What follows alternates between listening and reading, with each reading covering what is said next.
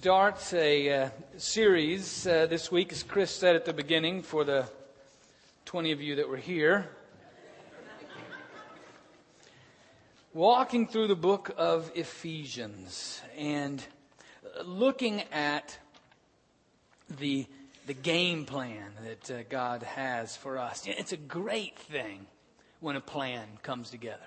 You know, when the plan has been thought through and prepared, and then it comes through at the end. I shared this at the first service, and people came up to me calling me a liar, but I did play football. And I played on the offensive line, matter of fact. And this was a game. You see, when you're little like me, big people, you just got to pester them. You don't got to move them anywhere. You just got to pester them. You get in their way. That's enough. And we were playing. This was one of the great moments in Alabama middle school football history. Because in 7th grade, we had played the Pittman Panthers, and we got beat, thereby losing the county championship, one of the great travesties of Alabama sports history. And so then, 8th grade, we were playing the Pittman Panthers again for the Jefferson County football championship. And here was the basic plan. You see, the Pittman, they played a 50 defense. And a 50 defense means you got somebody here on the center. Here's the center. They got somebody right on a nose guard, right there on the center. And then they got a linebacker back here. Looks like a boom mic, but it's really a linebacker. Plays off the line a little bit. And then they've got a defensive tackle playing right here. And so we lined up. Ben Tambrello was the center. And Mike Mahaffey was the right tackle. And we knew coming out of the gate, the first play was just going to be blue 62 lead. And for those of you that don't know what that means, the few of you, if I was in Alabama, I wouldn't have to explain this. What happens then is that Ben and I, we crash in on this nose tackle right here. Mike Mahaffey, all 215 pounds of him, yes, in 8th grade. All he's got to do is get in the guy's way, and he's not going anywhere. Then Ricky Ruckus, who was the fullback, who had to shave in 6th grade. All he had to do, he had to come through, knock out the linebacker.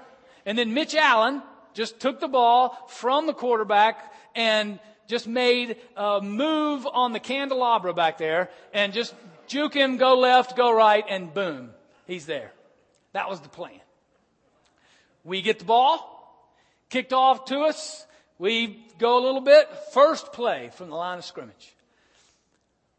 Ben hikes the ball. We crash in. Mike gets in his way. Ricky comes, takes out the linebacker. Mitch gets the ball, makes a move on the candelabra, and then he's gone. 80 yards and a touchdown. The game's over. First play. Because the plan worked to perfection.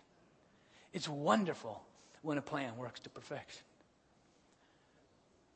What we have before us here is a plan that is guaranteed to work for perfection. A plan that is guaranteed to work to score a touchdown every time. Because a lot of things could have gone wrong. You know, Worth Davis, the quarterback, could have bobbled the snap. Mitch could have slipped. I could have jumped off sides, which did happen periodically. A lot of things could have happened to mess up the plan. But what we get the chance to walk through as we walk through Ephesians is a plan that is made and carried out by the creator of the universe. The one that we've been dancing before. The one that we've been singing praises to. The one that we have been saying we are awestruck by his marvel and by his power and glorious grace. And that's what we get to look at for the next 7 weeks. Today, it's just a wide-angle view. It's just one sentence, even though it's 11 verses. But it's one sentence that presents, in a sense, the opening aria of Ephesians. The beautiful music of Paul trying to describe, to put in line the basic point of this plan, and that is that it's all about God. God is the one that plans it, carries it out, and receives it. All is Him. Let's pray. Gracious God, thank you for your written word that speaks to us of your truth, of your goodness, of the assurance of your love and of your plan. Help us, lead us, guide us, speak to us through your written word and the power of your Spirit residing within us. In Jesus' name we pray. Amen. All right, Ephesians chapter 1. It's found on page 949 in your pew Bibles. I invite you to turn there, or in your Bible. If you turn there, keep it open. We'll be walking through it a little bit, or we'll put it on the screen. And best you can, Susan, just sort of follow where I am. I'll try not to jump around too much. Starting with verse 3 of the first chapter of Paul's letter to the church in Ephesus. Hear the word of the Lord. Blessed be the God and Father of our Lord Jesus Christ, who has blessed us in Christ with every spiritual blessing in the heavenly places, just as He chose us in Christ before the foundation of the world to be holy and blameless before Him in love. He destined us for adoption as His children, through Jesus Christ, according to the good pleasure of His will, to the praise of His glorious grace that He freely bestowed on us in the Beloved. In Him we have redemption through His blood, the forgiveness of our trespasses, according to the riches of His grace that He lavished on us. With all wisdom and insight, He has made known to us the mystery of His will, according to His good pleasure, that He set forth in Christ as a plan for the fullness of time, to gather up all things in Him, things in heaven and things on earth. In Christ, we have also obtained an inheritance, having been destined according to the purpose of Him who accomplishes all things according to His counsel and will, so that we, who were the first to set our hope on Christ, might live for the praise of His glory. In Him, you also, when you had heard the word of truth, the gospel of your salvation, and had believed in Him, were marked with the seal of the promised Holy Spirit. This is the pledge of our inheritance toward redemption as God's own people, to the praise of His glory. This is God's holy word. Thanks be to God. Now let's walk through this sentence, a couple phrases at a time. In the English, we have periods and stuff because we don't have sentences that are a paragraph long. But what Paul wrote was a sentence. And know that this, we're just going to sort of look at sort of survey it. John Calvin, who I'm sure all of you know, his birthday was yesterday. And I'm sure all of you know, he was the father of Presbyterian theology. And you'll be glad to know that I don't follow everything that Calvin did, because he preached 48 sermons on the book of Ephesians alone. So probably 10 just on this first chapter. So, but we'll only be in it 7 sermons. But just to tell you how full it is. While I was away, while we were away, one of the speakers gave us the permission while she was preaching, to say, if the Spirit emboldens your imagination and carries you in a particular place through the passage, then let the Spirit carry you. That doesn't hurt my feelings at all. And I'll give you the same invitation. It might hurt my feelings a little bit, but that's okay. I'm not as mature as she was. But as we're going through, this is chock full. And so the Spirit may be really bringing you to a particular place. But otherwise, we will walk through it just as a little survey. Look again at verse 3 and 4. Blessed be the God and Father of our Lord Jesus Christ, who has blessed us in Christ with every spiritual blessing in the heavenly places, just as He chose us in Christ before the foundation of the world to be holy and blameless before Him in love. Now, one thing to note through this passage, through this section, and throughout the entire section of this chapter, of verse 3 through 14, is that God is the subject of the sentence.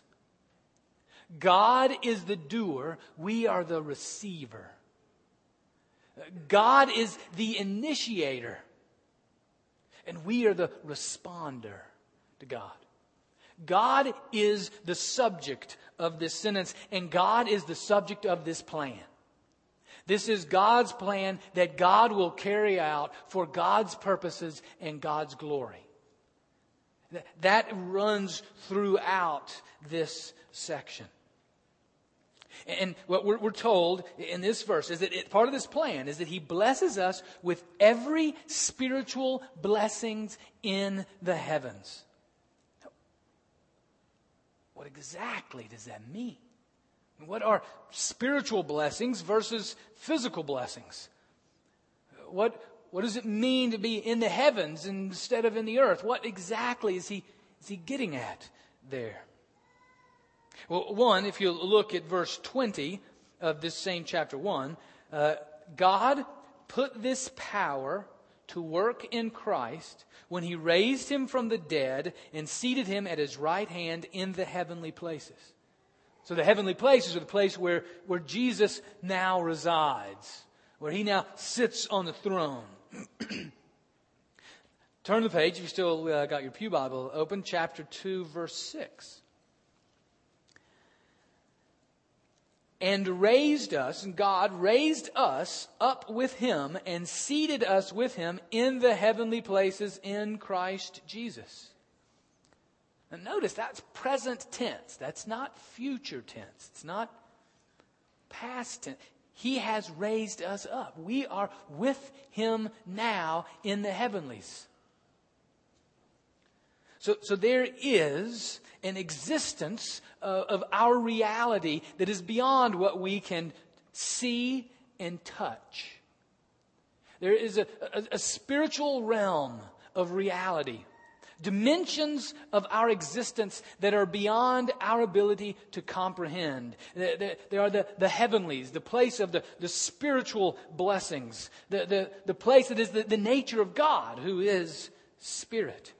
Also the place that Paul talks about later in chapter 6 and chapter 3, the spiritual places where demons live, where the spiritual powers of this world exist. Those who we'll get into in a few weeks, who are truly our enemies.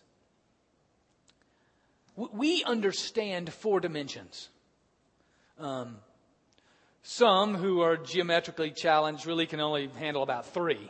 But there is, length, height, and width. And then there's time. There's also, in high school math, and you get into some of that higher math, you get into a 5th dimension, which sort of helps you understand like negative numbers and imaginary numbers and that kind of stuff, if you can put your head around that. But there's a much cooler 5th dimension for those that are in my contemporaries to understand.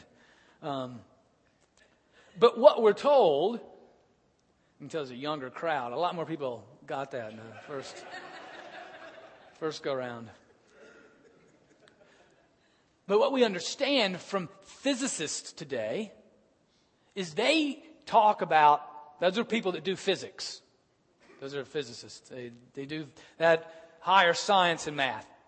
They use like 9 dimensions of reality, 11 dimensions of reality in order to describe and understand the universe.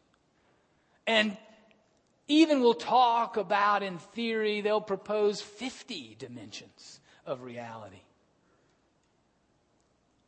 And what Paul is telling us is that this plan of God is so big that it covers all the dimensions of reality that we can imagine. It encompasses not only the physical, but it encompasses the spiritual. It encompasses not just the 4 dimensions that we can see and feel and measure, but it encompasses dimensions of reality that we can only barely imagine because this plan of God is so big. We will have all that we need in God's plan. It will cover every possible eventuality. It will cover and it will encompass every dimension of reality that we can imagine. I've been a part of other plans that didn't go so well as that wonderful county championship game with the Pittman Panthers. My sophomore year in high school, we were in the state championship game. And the game plan was working perfectly. We scored a touchdown to get within 1 point at the end of the game. And we had a perfect play, one of those little flea flicker plays where you quarterback tosses the ball to the tailback runs, and the quarterback sort of sneaks around the other side and hopefully gets in the end zone. And there he was. Danny Salkert was wide open, but the tailback underthrew the ball, tipped out of the way. The plan was perfect, but just didn't quite get carried out. The first time I ever ran a Campus Crusade meeting. That's a college ministry thing where you get together with other college students and sing and have Bible teaching, small groups, that kind of thing, for those of you that don't know. Well, this one, I was a junior in college and all the staff were gone, and so we were totally leading it. And we had this baby planned out perfectly. We had the guitar player, the speaker, we had the room reserved, all was done. We had one of these ancient tools that some of you might remember. It's in museums that you can look today. It was called an overhead projector. It was a box with a bright light in it. And it would sort of look like Wall-E if you saw that movie last year. You know, it just had one eye instead of two. And the bright light would shine through these things called transparencies that were plastic rectangles. And you could print or write the words to the music on it. Believe it or not, yeah, you know, put it on the top, you turn it on, and the light shines through and shines out. It's, you know, an ancient relative to these things that we have up here. Now, we had it all set. We had the transparencies, all were there, and we go to flip the switch and flip it up. Yeah, you've been there. And the smoke out the back. Best laid plans. Didn't have an extra light bulb. So we sang the first verse of a bunch of hymns that we all knew and the Johnny Appleseed blessing. And then said, hey, here's the talk. But in this plan of God, every dimension is covered. We have every blessing, physically and spiritually, are covered because of God's plan. This plan is big. It extends not only into the spiritual realm, not only into the dimensions of reality of which we know very little, but it extends even beyond time. And that's what he says in verse 4. Right? That we were chosen to be a part of this plan before the foundation of the world. This plan encompasses even beyond the very existence of time. This plan is big. Now, think about this with me for a little bit. I mean, that we were chosen to be a part of this plan since before the foundation of the world, before there was time. Just how does that work and what does that mean? What it really means is what we've been saying all along, that we really don't bring anything to the table here. We were a part of the plan before the first second ticked. It was all part of God's doing and God's work.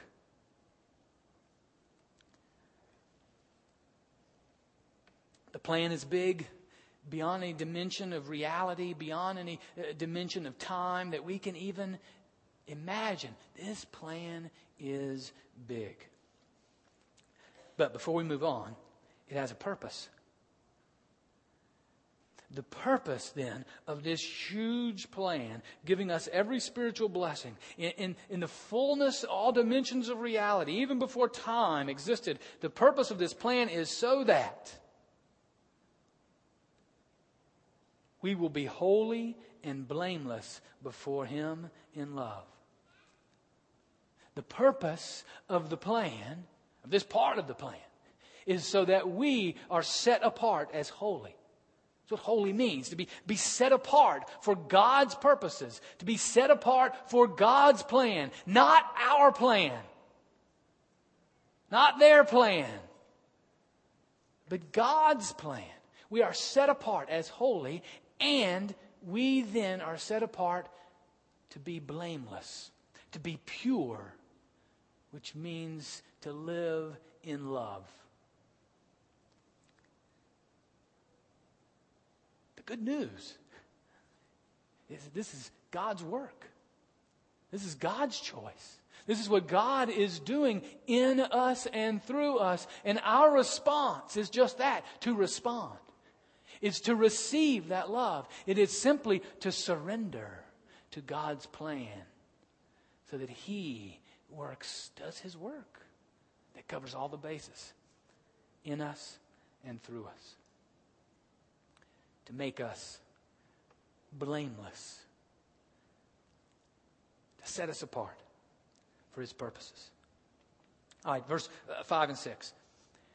He destined us for adoption as His children through Jesus Christ, according to the good pleasure of His will, to the praise of His glorious grace that He freely bestowed on us in the Beloved. Again, God is the subject. God is the one who chooses us. I mean, throughout the passage, you hear that over and over again. This is according to His plan, according to the pleasure of His will at work in us. 14 times, 15 times, I think, in these 11 verses, you see in Him or in Christ, in Jesus. Throughout the passage, He brings us back that this plan is being worked out in Him by the pleasure of His will. Do you have that thought when you consider this passage? Do you attribute that word to God often? Pleasure.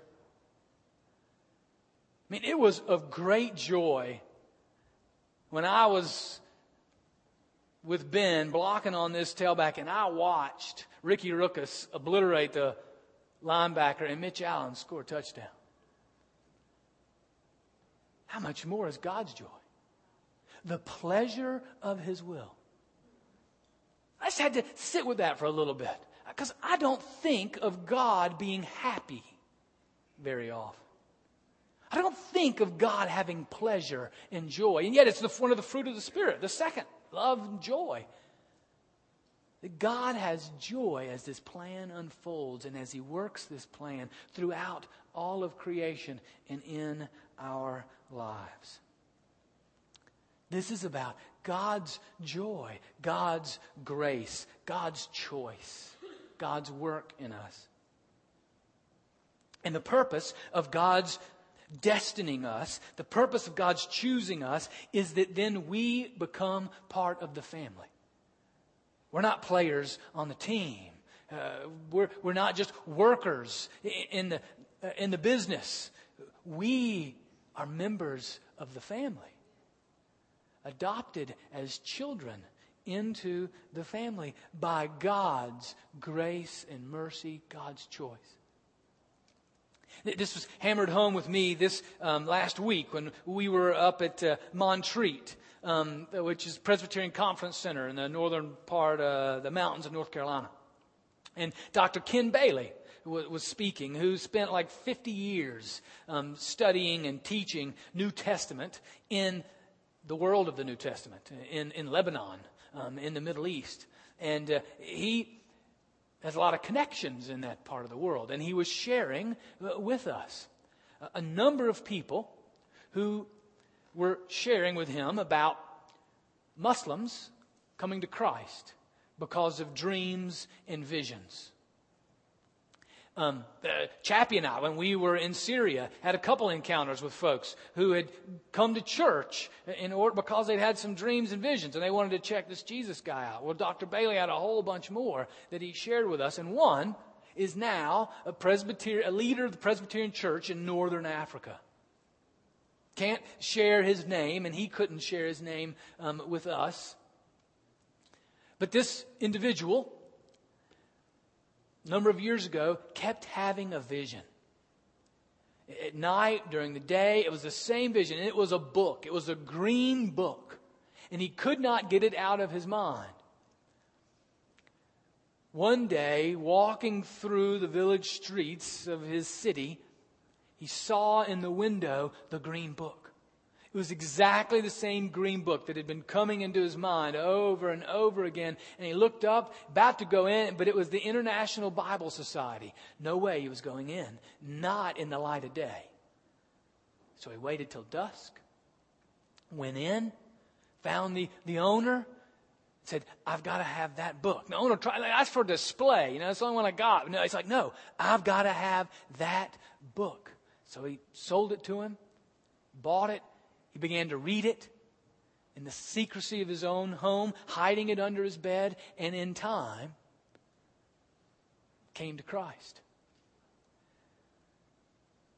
Eventually made his way through his family, was thrown out of his family, left his country, and now is a leader in the Presbyterian Church in Northern Africa. What an example of God choosing, of God leading him to himself, of God carrying out his plan. And he does it all around the world. And he doesn't just make us members of the team, but he adopts us into the family. The purpose of his plan to make us holy, to make us pure, the purpose of the plan is to include us in his family, to make us his children. Now let's look at verses 7 through 10. In him we have redemption through his blood, the forgiveness of our trespasses according to the riches of his grace that he lavished on us with all wisdom and insight. He has made known to us the mystery of his will according to his good pleasure that he set forth in Christ as a plan for the fullness of time to gather up all things in him, things in heaven and things in earth. Here's God's plan enacted, where he cleanses us, where he does the work necessary to cleanse us, to make us holy, to make us pure, in order to adopt us in the family, so that God sacrifices through Jesus, shedding his blood for our benefit, for our forgiveness, so that for all of our sins we are cleansed. That's why every Sunday that we gather, we recount this truth, because this is where our forgiveness, where our adoption, where our choice occurs, and it is at the cross, in the sacrifice of God, cleansing us from our sin. But the purpose of this cleansing is so that we have wisdom.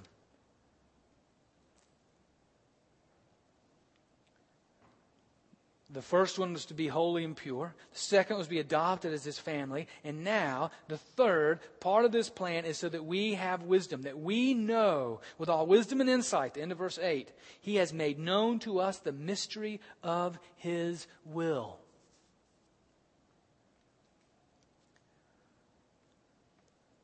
What is that mystery? Well, he tells us.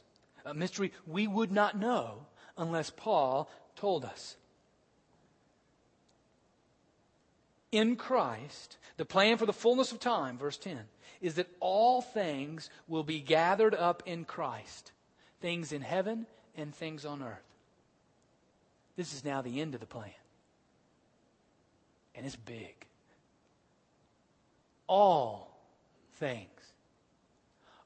The end of the plan will have all things gathered together in Christ. All, it's a pretty big word. And things, all stuff, everything. Not just every living creature. Not just the earth. Not just the Milky Way galaxy. But all that exists. The entire cosmos will one day be gathered together, somehow subsumed, somehow brought together, and it will all be laid at the feet of Jesus. Now, have you seen some of these things that describe our understanding of the visible universe on YouTube? I looked at one this weekend.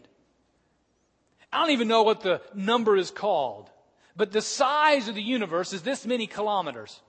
It's a 1 with 23 zeros after it. I don't know, a gazillion, billion, jillion. I don't know what you even call that number. That's the size of the visible universe, of what we can see in those 5 elements of dimensions. In that universe, we have the Milky Way galaxy, the part that we're a part of, that has like over 100 billion stars in our Milky Way galaxy. Well, then in the universe, there are over 100 billion galaxies. That's the size of the universe. That's the extent of all things. That one day, every particle of each of those stars, every one of those zeros will be brought together and laid at the feet of Jesus. All things will be there. This plan will not be thwarted by an underthrown football or a busted bulb. This plan will come to an end perfectly at the feet of Jesus. Now, if that is true, if what Paul says is true, if indeed there is a God who created the universe and all things will be under His feet, which is what we believe, then what are we worried about? Why does fear ever even have a millisecond of influence in our lives? If indeed this is the sure and certain end of the plan that God will carry out, that all things brought together at the feet of Jesus. Why would we worry about anything? Why would fear ever motivate us, whether known or unknown? That's the size of God's plan that we've been chosen to participate in, that we've been chosen to respond to. That's God's plan of all of reality that leads us to be holy and blameless. It's a plan that God has chosen to include us, to make us family. And it's a plan whose end is sure, that gives us a wisdom beyond this world, because we know that end. In the last part, Paul summarizes again that as we look at this plan, it all points, it comes from, it points to, and it ends with God and His glory. His, as we've been singing about all morning, His glorious praise. All that we do, everything that we do, whether it be gathering here in a worship service with a small W, whether it be supporting workers who are carrying out that plan like the Kalmbachers in Indonesia,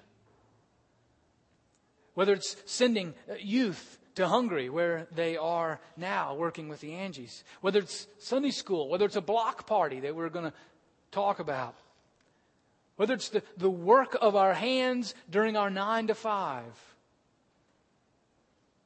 the work in our family, which is 24/7. Wherever we go, whatever we do, we are part of the plan. And the goal of the plan is God's glory. It is worship with a capital W in all of life.